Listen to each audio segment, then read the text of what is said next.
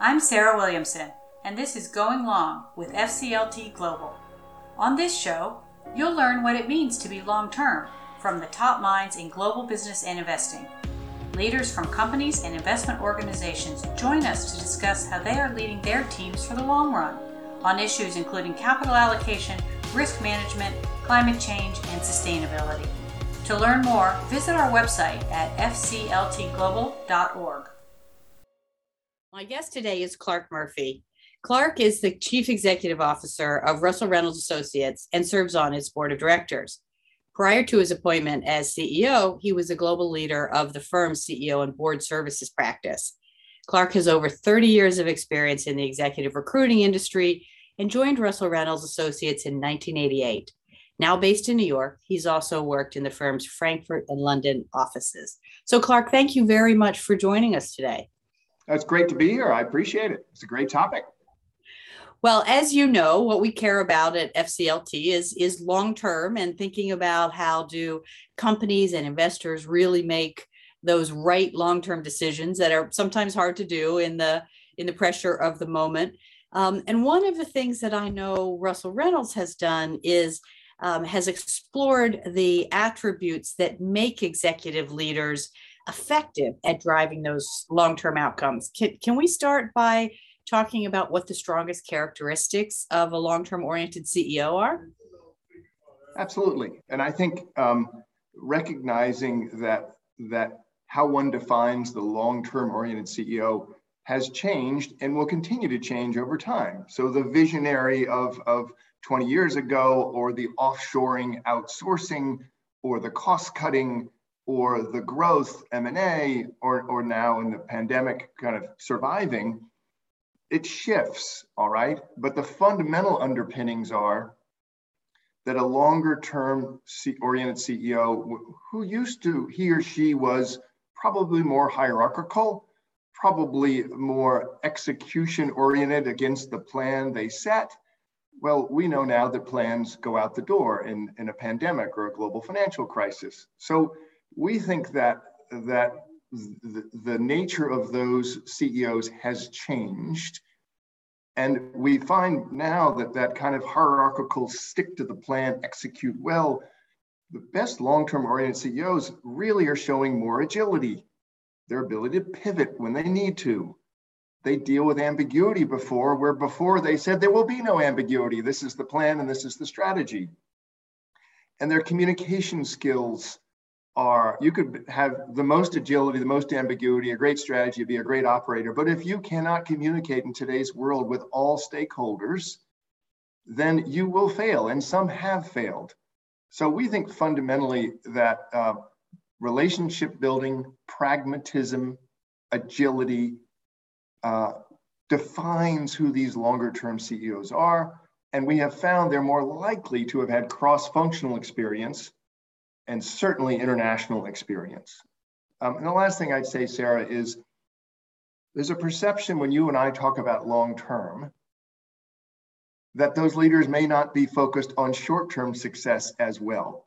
There is not a trade-off. In fact, we would say that these long-term oriented CEOs are very successful in the short-term results because they're building foundations for the long-term as well. So the role has shifted. The experiences have shifted, but they're not giving up short-term because they're long-term oriented. Yeah, that's such an important point. I mean, when we see executives that we call short-term, we usually mean they're taking a shortcut, which would, not lead to a good long-term outcome. But of course, any CEO has to execute every day, so really do both. Now, that's a tall order for CEOs to do all of those things that you just named. And we have noticed that CEO tenure is shortening. Do you think that is because there is too many things asked of CEOs? They're good for one environment, but the environment changes and they can't pivot to a different environment? Or what factors do you think are contributing to the decline of CEO tenure? Yeah, I mean, I think it's multivariable, as you would expect. And just some facts. You take the S&P 500 between 2013 and 2015, and 13% of CEOs appointed during that period left within 3 years. Half of those left in less than 2. So turnover is high. So why is it high? I think the changing nature of the role and the complexity of the role makes it more difficult. And these are not untested leaders or unsophisticated enterprises. These are successful leaders, but why did they fail? I think some is that what was, I said before, what's asked of them today is different than it was 10, 30 years ago. And many of them have been promoted on technical expertise, but that's not the skill set anymore, what makes them successful as a CEO. So the fact that you have to have this agility, the fact that we're in a world where culture and diversity in the workplace, taking a stand on social issues, the communication skills we talked about before. And you also have to realize that the role of the CEO, I believe, my words, is the role of the transformer now, not the operator only.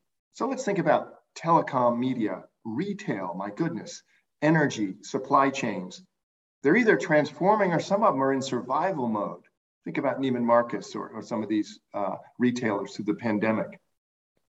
Also, public company versus private, and forbid they're regulated on top of all of it. So the complexity of the job, the changing nature of the criteria to be successful in the job, and the pressures of the world today, I think make it difficult.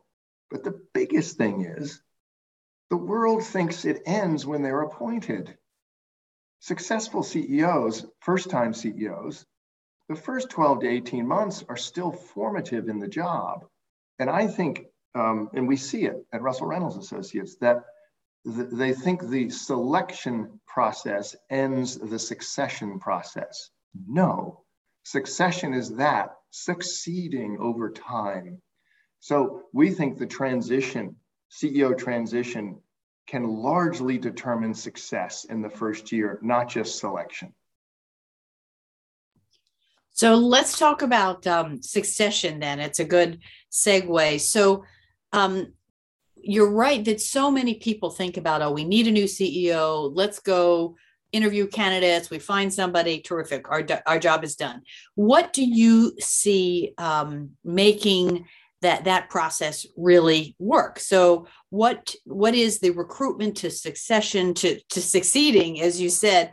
How do you marry that with either bringing a CEO from outside into a company and integrating them in the long-term strategy? Or, as you said, sometimes perhaps that person that you're promoting has been an excellent operator of one of the divisions or one of the countries or whatever it may be, and then has to, change some decisions that they may have made in the past. So how do you help them through that whole process? Right. So first of all, forgive me my pet peeve, okay? The succession process is what we call it, not a succession plan. Why? Silly choice of words. Because if plans go wrong, people can freak out. Processes build in flexibility. So if the succession plan is X, Y, and Z, and a pandemic shows up and X and Y get thrown out, then you're doubling on a crisis. So a succession process is a long-term strategy. It involves, what does the company need in the future? Let's define the competencies needed to achieve that future. Let's start with 3 years in advance to look at the competencies of those executives potentially as the next leader. And it is the ongoing grooming of multiple candidates to fill the role when the firm is ready. Replacement is about choosing against current options. Succession is about creating new options for the present and future. So what do I mean by that? New options is this leader could do it today. This leader can do it with this development in 2 years. This leader may not be the chief executive, but let's create options to retain that executive to work for the next CEO. So a succession process, a good succession process, involves looking beyond candidates' past experience to their ability to address future need. So we're grooming them for the future. We're developing multiple people for a future. And then the transition post-selection and the retention of the best people post-selection is still part of the succession process for that first year.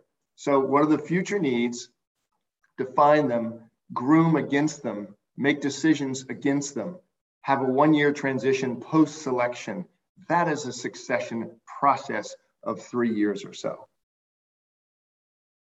That sounds like the way it should be done.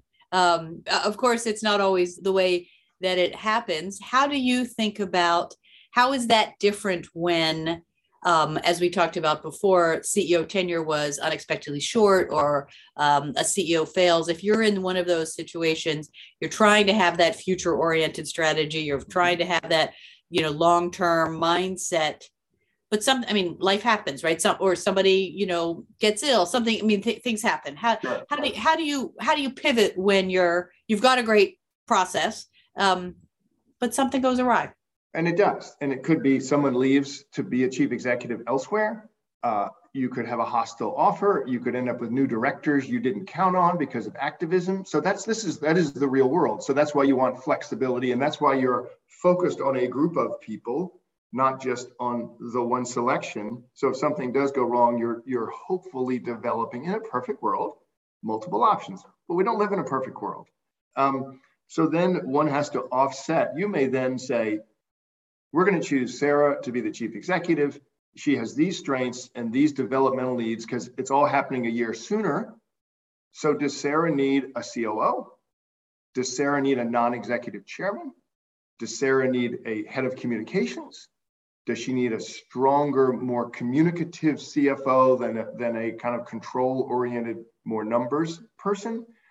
We have to look at how Sarah is wrapped with the best team or the best leadership from the board to maximize her strengths and offset her development needs with other, what we would call scaffolding. Let's scaffold Sarah successfully.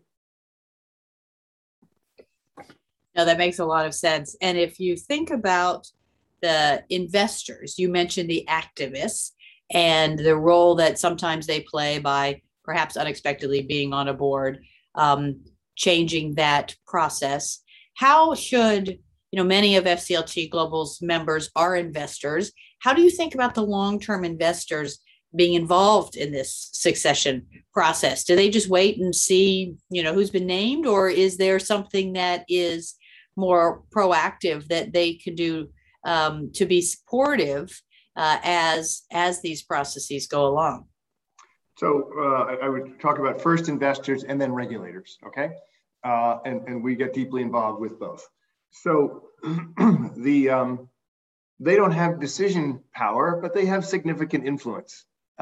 So over communicating about the process, the needs of the company, and what's going on in that process, not naming names and naming resumes, but the either board members cultivating institutional investors, it could be activists as well, or investors in terms of analysts on Wall Street or major institutional investors, overly communicating this multi-year process. And then I would say slightly different with regulators, where we've been very involved with banks, airlines, utilities, amongst other regulated industries, where you are going at maybe the 10th hour, not the 12th hour, and saying to the regulator, this is what we're thinking. We're thinking about it and curious if you think we're thinking about this the right way, which is different than saying, do you approve or not approve? And this is our approach, this is our thinking, and these are people we're considering, and get their feedback and their directional advice. And I think that way there are no surprises, either with investors or regulators.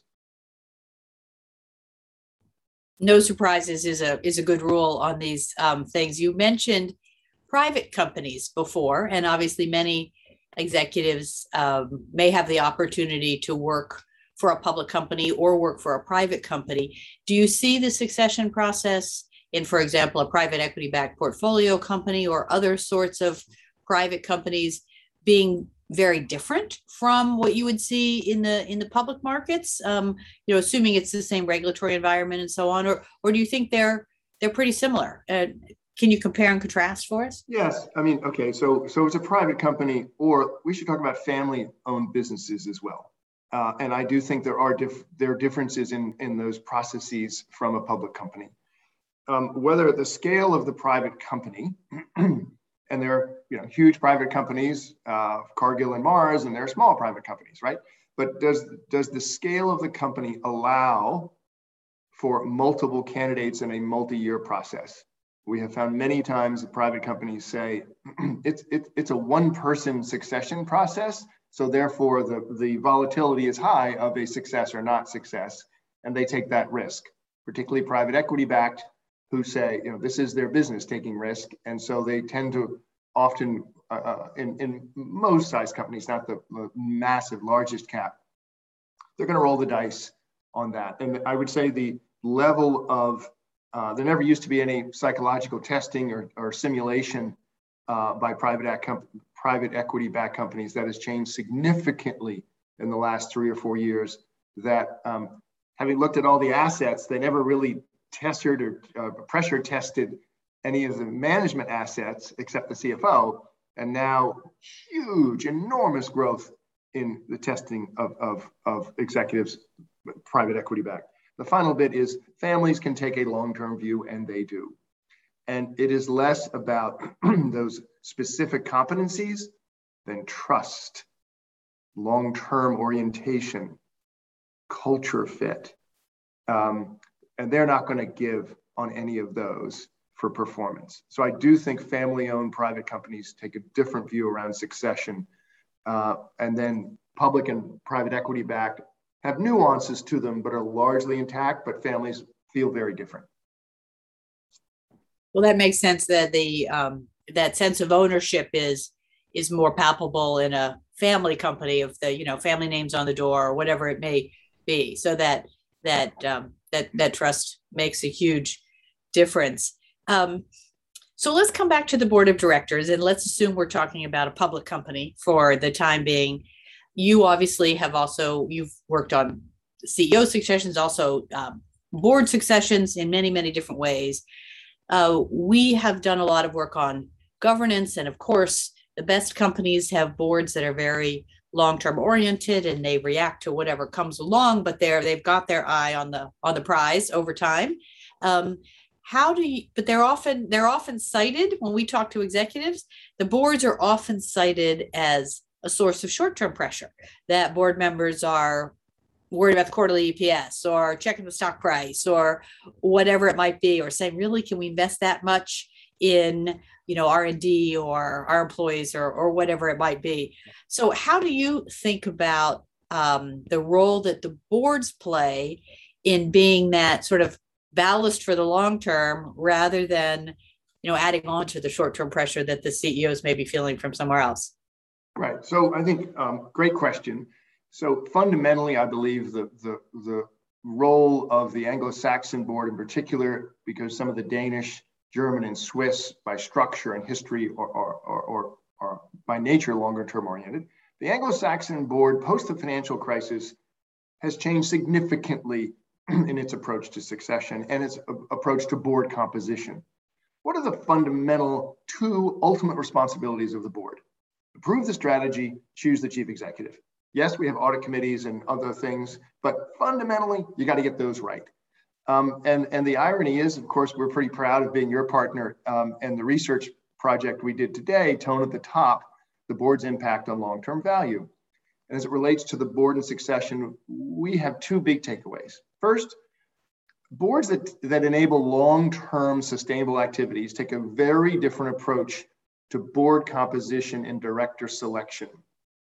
And those motivated by serving the company and their mission, and less about themselves, their profile, et cetera. So director recruitment and composition set the tone of culture for the succession process. Second, those boards fundamentally, we have now proven with our joint study, operate differently than other boards. Their meetings are highly structured, they're well run, excellent communication, focused on long-term growth and performance. They stick to oversight. They're governors, they're great governors. They don't try to be operators. And they're open to what I would say challenge and productive disagreements amongst themselves. And they communicate, I think, incredibly clearly with management and external stakeholders. The lines of communication are wide open. Those are really well-run boards, and really well-run boards run good succession processes. So it's almost, is it a prerequisite to have a good succession process, to have a good board? Can you have a good succession process without a good board, or is it chicken or the egg, or which comes first? I think it's tricky. I think it's tricky. Why? Because if the board, you could have a great NomGov chair who's driving this through the committee, but fundamentally, if that board's not aligned, we've seen it multiple times where NomGov kind of pops up with an answer and goes to the full board, and the full board says, nope, that's not where we are. So you could get there with a really great nominating governance committee and great communication, but board alignment throughout is really determining great succession processes.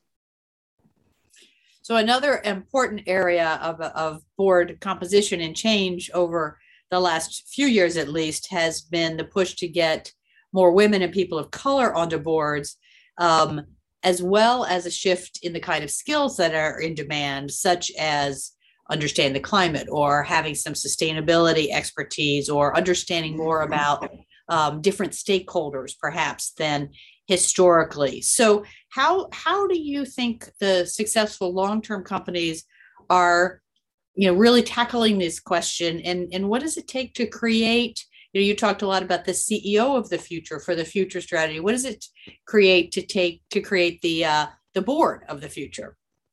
So I think the world, even in Japan and China, is in the midst of this moment. Started a few years ago, and then the pandemic has heightened this or accelerated this focus on a great board. So first, let's ask, a great board asks a number of key questions. What skills and experiences are absent from this board to be great governors for this company? Number two, what skill sets are relevant for this company today and tomorrow, not yesterday? Third, are our boards and committees and individual directors all effectively contributing? So we tend to run towards individual board member evaluation, but you also have to look at, is the committee effective at NomGov or compensation or audit? And so look at the committees and the individuals. Are there any board leaders or committee leaders we could not replace if an incumbent left? So do we have bench strength for that committee, which again comes back to the effectiveness of the previous point. And last, will our board recruitment and effectiveness activities withstand stakeholder scrutiny or activist scrutiny? So let's start with the 5 questions, okay? And I think boards are doing this. It depends how effective the chair is in understanding and listening to where it's going. And often, you can have an omnipotent chair that holds this process back. But boards have a fundamental responsibility to drive their own organization, their own board culture towards positive results. And not just financial, but sustainability, cyber, DE&I, all of this improves it. And the last thing I'd say is, there's often a fear of the first-time director. Will I take the risk to name a board member for the first time? I fundamentally disagree there's risk there. I would tell you, if you look at the last 21 years of operating experience, so tech bubble burst, economic issues, political issues, global financial crisis, pandemic, rapid growth, business transformation. The operators with 25 years experience, so they're 50 or more senior, they have some of the best 25 years of operating experience in the last 100 years, since probably the Industrial Revolution. So A first-time director has great operating experience, and then you help them become a good governor. And we find really smart operators tend to only ask questions when they need to. They listen. They're incredibly well prepared. They're not jaundiced. So on top of all this composition, to get diversity of thought on your board, don't be afraid of a first-time director. I'd love to get that message out more broadly. I think that, and with confession that I am a first-time public company director, so I know I'm learning. But it's interesting the number of conversations that I've had where I have recommended somebody, and the answer I get back is, "Oh, but they've never served on a public company board before." So that happens a lot.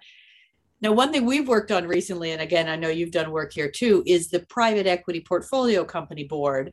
Many of the private equity firms have recognized that their boards historically have not been particularly diverse. They've had small boards, they've had perhaps operating partners that they've used multiple times, and many of them are thinking about how to change that. Is that a stepping stone to being a public company board director? Is it too different? How do you think about serving on a private equity backed board versus a public company board as part of that building the bench of directors broadly, if you will? I think it is fantastic experience. And I take my hat off to Jim Coulter at TPG that set out to become the private equity firm to lead with women directors about 3 or 4 years ago. And they have now over 85 women they appointed to boards in 3 years. And guess what happens? You have great people, whether it's people of color or women or LGBTQ. If you're dedicated and committed, guess what? They go to all their contemporaries and say, "Oh my gosh, you need to, get involved with TPG," or whatever the case may be. So I think it feeds on itself. There are also, in America alone, there are over 13,000 private equity controlled or owned companies. Imagine if they only put 1 or 2, which I think they will, diverse directors on their boards as a training ground for larger public companies or simultaneous with large public companies. So I think it's a great platform from which to learn. But by the way, it's about performance and transformation and improvement. It equally is, if you could be frustrated with the compliance aspects of a public company in your board time, the offset in a private equity is it's going to move fast. The risks are high, the capital structure is different, and it's going to move in a pace of transformation that might surprise some. So, health warning at the same time as a recommendation. Yes, that's fair. There's no hanging around. That's right. No. That's right. Well, we've talked a lot about succession processes in public and private companies, but you've been going through a succession process of your own at Russell Reynolds Associates. So you've, I'm sure, have learned some things from that. But can you tell us where that all stands and some of the lessons you've learned from going through it yourself rather than giving advice to others? Absolutely. So, okay, let's take a step back. We give all this advice on succession processes, and we needed to go through it ourselves. So it darn well better be well planned, have flexibility, and be well executed, which it has. So we started 3 years in advance. I was working with the board. We have a nominating committee of the partnership in working with the board as well, even though we're structured as a corporation, and went through everything I just talked about, ultimately announced 3 candidates, ultimately went through presentations, ultimately were interviewed and took the same behavioral testing that we put our candidates through. So we did exactly the same process as a large public company, even though we're a smaller private company. And I'll be succeeded January 1st by Konstantin Alexandrakis, who runs all of our businesses in the Americas, Canada, US, and Latin America. And we went through the same thing. What are my lessons learned? Take a step back and depersonalize, right? Because if you're envisioning the company of the future, Russell Reynolds Associates of the future, it is not the same as the present. And so you'd be tempted to go, whoa, whoa, whoa, whoa, but I tried that or I did that. That's not the point. It's about what the company needs in the future. So you darn well better put your ego at the door. And it's not a mirror image of Clark Murphy. In fact, given the scale of how much we've grown and how much market share we've taken, the person needs to be quite different from Clark Murphy to be successful in the future. You have to allow the constituents to poke holes at what the future could or couldn't be. And so for me, you have to be able to step back because the board drives this, not the CEO. Many CEOs try, and that therein can lie the first flaw. The current incumbent CEO should have nothing to do with the selection of the next person. They are accountable for the succession multi-year process. They are not to be involved in the selection. So I found it slightly an out-of-body experience, but we did best in class and we have a fantastic result, and we're envisioning what will be in 2 to 4 years.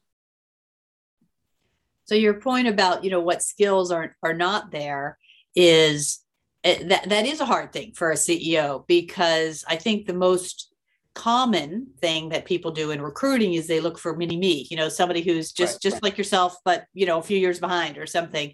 Whereas, what you're saying is oftentimes you kind of need to go from, one side to something very different. And then maybe you go back to so how do CEOs both have that accountability for the process, be excited about the future, care about the company when they walk out the door, set that up right, but let it go? How would you counsel somebody to walk that line? That they're accountable for the first several years. In fact, the day they get the job, of course, but they're accountable to the board for great succession preparation in the early years of giving people different roles, different tests, different feedback developmentally, and they're accountable for the progress of that. And there are many strong chief executives who don't like strong 2s, 3s, and 4s. Okay, the world is littered with those companies and people, but the board has to hold them accountable. And then with about a year to go, the board steps in and says, we got this, it's ours now, and we'll keep you informed. And I think for chief executives, particularly longer tenured, particularly successful, and they're strong-willed, decisive people by nature, it's really hard to let go, and they have to. And we have clients that the CEO asks for an extension. They won't leave their offices. They won't change the kind of the relationships. Signals are all important, but the board's in charge and not the chief executive with about a year to go. Well, that makes a lot of sense. So last question for you, which is, tell us as you sort of look to the future and your future and Russell Reynolds Associates and what's going on there next, what do you think is something that's really exciting or different that is coming down the pike as you think about that next 2 to 3 to 4 years? What's going to be really different as you look to the future here? I think in this aspect of ESG and sustainability, I think a number of companies, investors are underestimating how powerful this will be, negatively or positively, to companies, chief executives, boards, and all stakeholders. And so we, about 3 years ago, went kind of long and deep into what makes up a sustainable leader. You and I have talked about in the past our work with the United Nations Global Compact, and we have ultimately defined the framework of 4 points that we think differentiate successful, sustainable leaders from successful leaders. So I think this role, the world will depend on leadership and putting pledges into practice, not on governments or NGOs to make progress against the Sustainable Development Goals. So if you take that for granted, which we have, and we're going to really be focused, we're training and developing all of our people about how to identify, interview, and reference sustainable leaders. We put sustainability into every one of our specifications now. And then we say to our clients, would you like us to probe into sustainability competencies or not? And almost how can you say no, though some do. But then we started to look at how are the stakeholders viewing this? So we did a piece of research over the last year called Divides and Dividends, which ultimately is how much of the talk is going into action. And we surveyed about 9,000 respondents across 11 countries. And we didn't just ask the C-suite leaders the questions. We asked the next gen leaders and employees. And I won't go into it all now, but there's some fundamental illuminating points that come. Particularly one of them is what we call the say-do divide, which is the C-suite is saying, here's what we're up to, here's what we promise, here's what's happening. And the next gen and the employee base significantly disagree that they don't see the company doing what they heard was being said. So the say-do divide. And ultimately, great companies will retain, I think, employees and successful ones around a sustainable execution. Consumers are going to buy the products. Institutional investors are going to buy the stock. So I think this concept of the sustainable leader will define certainly who we are at Russell Reynolds Associates. We're way out in front on this, but it's going to define how boards react to picking leaders and how institutional investors pick stocks. It's interesting you think that people are underestimating that. I think, as you know, our mission is to support a long-term sustainable and prosperous economy.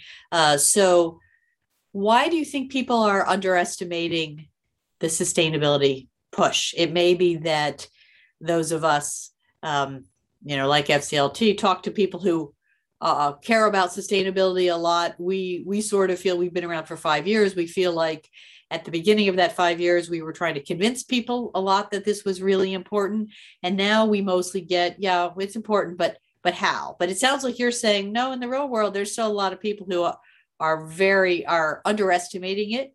So how do we ensure people don't underestimate it? Is it just continue to beat the drum? Something else? Maybe it's. No, I think it's happening faster than that. I call it a barbell. Institutional investors are picking their companies, and employees are picking their employment. And it's going to come in a squeeze, a barbell from both ends. Number one. Number two, consumers are going to pick the products. Number three, nations can't make the progress for all the reasons we know in political polarization now.